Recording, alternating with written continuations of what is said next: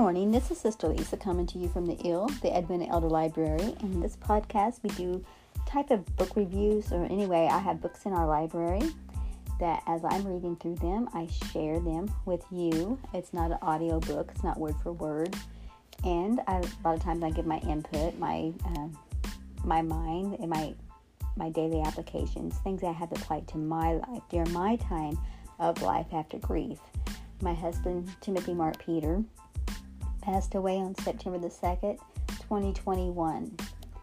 And he had been ill with pneumonia or bronchitis for like 2 weeks before he passed away. And perhaps he might have had COVID. He wouldn't go get tested. He refused to get tested. In fact, I have one of his voicemails. Then he said he was going to another doctor because they were wanting to test him. They wouldn't see him without testing, and he said, absolutely not. He said, absolutely not, because of what they put on the end of those things. He's talking about the swabs. He didn't want to get tested. And so, anyway, he'd been ill before that. I guess, I don't know about ill. I don't know the right word. He was in a lot of pain with his knees. He had a lot of, he was becoming disabled in some areas because of his gout and knee problems and just different things. So, anyway, it's never easy to lose your loved one, but when you think about how much pain they were in, how much suffering they were going through, and how they cried out to God, and the Lord heard them and delivered them out of all their troubles. The Bible says that. It says, the righteous cry and the Lord heareth and delivereth them out of all their troubles. And he had told me, he said, Lisa, I know you're going to be mad, but I've been praying that if God's not going to heal me, that he'll just go ahead and take me. That was one of our conversations. And I've never been mad. What's mad? I don't even know. I've been flabbergasted. I've been lost. Been confused. I've been just miss him. The overcoming. I think the main thing about grief is you just miss that person. You just miss when they died, all your future hopes, all your future plans just went with them. Because when you're married for 38 years like I was and hoping to make it to 50, now it's 40. This should be our 40th anniversary. Because I'm still married to him, even though he's gone. I'm still Sister Peter. I'm still Mrs. Mark Peter, however you want to call it. I'm still me. I haven't changed. I haven't changed who I am. I'm still just like their daughters. Just like our daughters are still his daughters and my daughters. Just because a spouse dies doesn't mean everything changes. But you have that hole in your heart. You have that missing. You miss him. But I missed my husband when he was alive. I tell him that. I said, I miss you, Mark. He said, I miss you too, Lisa. He worked nights and I worked days. And the weekends is about the only time we got to get together. And that was for a brief time because he even had the trash route on the side and the lawn mowing service. Always working. And then I had childcare and music lessons. So, yeah, our schedules, it was kind of difficult. But we had each other and we had God and we had our love and our family, our children. Anyway, we're on page 43 of Life After Grief, Choosing the Path to Healing by Rebecca Hayford Bauer. Welcome to all our new listeners to this podcast. I'm hoping that it's helping you in some way. I hope that my voice is one that you enjoy listening to and that I speak not too fast, not too slow, but just right. I hope it's pleasant to your ears. And I hope that something I say does help you. I hope that something that these books that I choose to read from and trying to help myself also, together, we can make it through because we're not alone. We're not alone. We all have grief. We all have loss of some kind. We're in the chapter, How Do I View God? And we're talking about the different things that people would say to Rebecca, the author of this book. And then she goes into, she expounds on it. Some people would say, I cry all the time. I wished I had more faith. The woman who said this had suffered the loss of 5 family members within 24 months. She did cry all the time, and with good reason. The fact is, crying doesn't have anything to do with faith. Weeping and sadness have to do with emotion. Faith is a choice based on what we believe. Despite death, despite loss, despite grief, despite tears, I choose to believe that the Lord will walk me through the valley and that He will sustain me on the journey. Tears are not an indication of lack of faith. Just focus on Jesus is what somebody else would say. Not long after Scott's death, a couple offered this exhortation to me as a way to get through my first holidays without my husband. I did understand what they meant, but I have to admit that over time I became very wary of the easy answers. Just do this and it will all be fine. That Christmas was truly horrible. We all missed Scott. We missed his presence at the dinner table. We missed giving him gifts. We missed his terrible gift wrapping skills. To make matters worse, the holiday was compounded by rain, 2 kids with the flu, and an emergency appendectomy.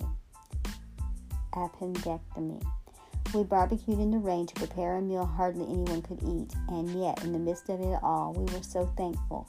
Thankful that Jesus had been born. Thankful that He was already showing Himself faithful to us on this journey. Thankful that we were all together.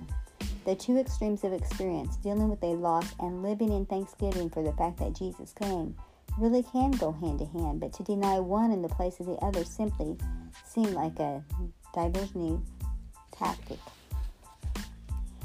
I feel guilty because I didn't have enough faith to keep my husband alive. I wept over this email from a widow. The guilt she felt, layered upon the grief she was living in, was horrific and unnecessary. Our faith is not what keeps people alive because it's never our works that accomplish anything. We're called to pray and believe. The rest is Jesus' job. Sometimes He heals the person we're praying for, but sometimes it's simply the person's appointment. The days in their book are finished. See Psalms 139:16. We grieve when people we love die, but we must never forget Paul's words.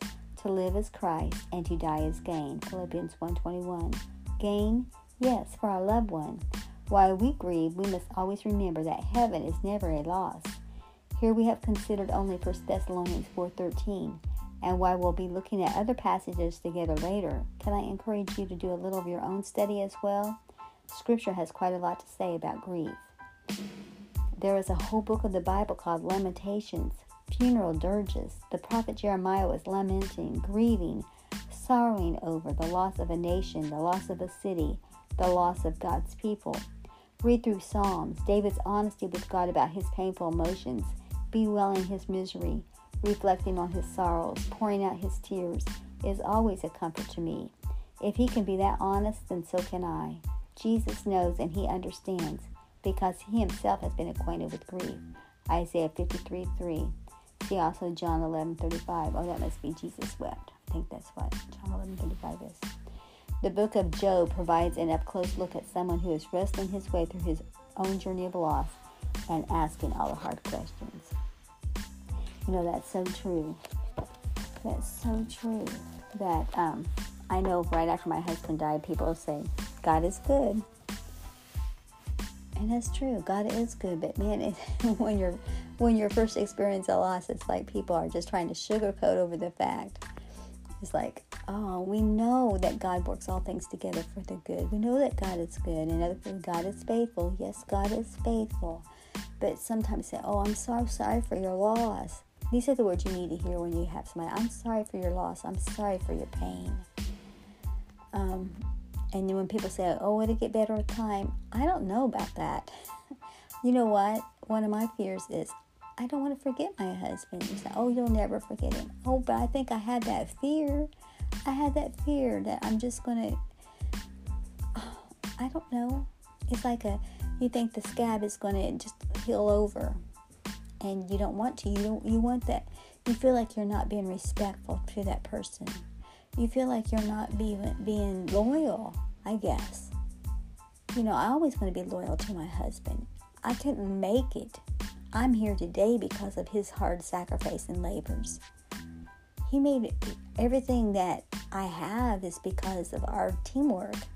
and what God provided for us. And so that is part of life with grief. Just having to admit, no, they're not coming back to our doors again. But yet they never left. As far as all their memories, all the mementos, all the things that we have, the books and the things that he bought me and stuff. Those little mementos, those trinkets, those little heirlooms, I guess, the things that he made with his own hand, the wood carvings, the wood, those kind of things. We have those, and it's always in our heart, always in our mind, our thoughts, our memories, and those kind of things. So as you're going about, yeah, it's hard. It's hard to lose things. It's really hard. But Jesus said he'd never leave you nor forsake you. So let's keep pointing others to the cross. It's all about Jesus. Really, we don't understand all that, but it's all about Jesus, letting God get the glory in all things, to give God thanks somehow. That's my journey, to give God thanks.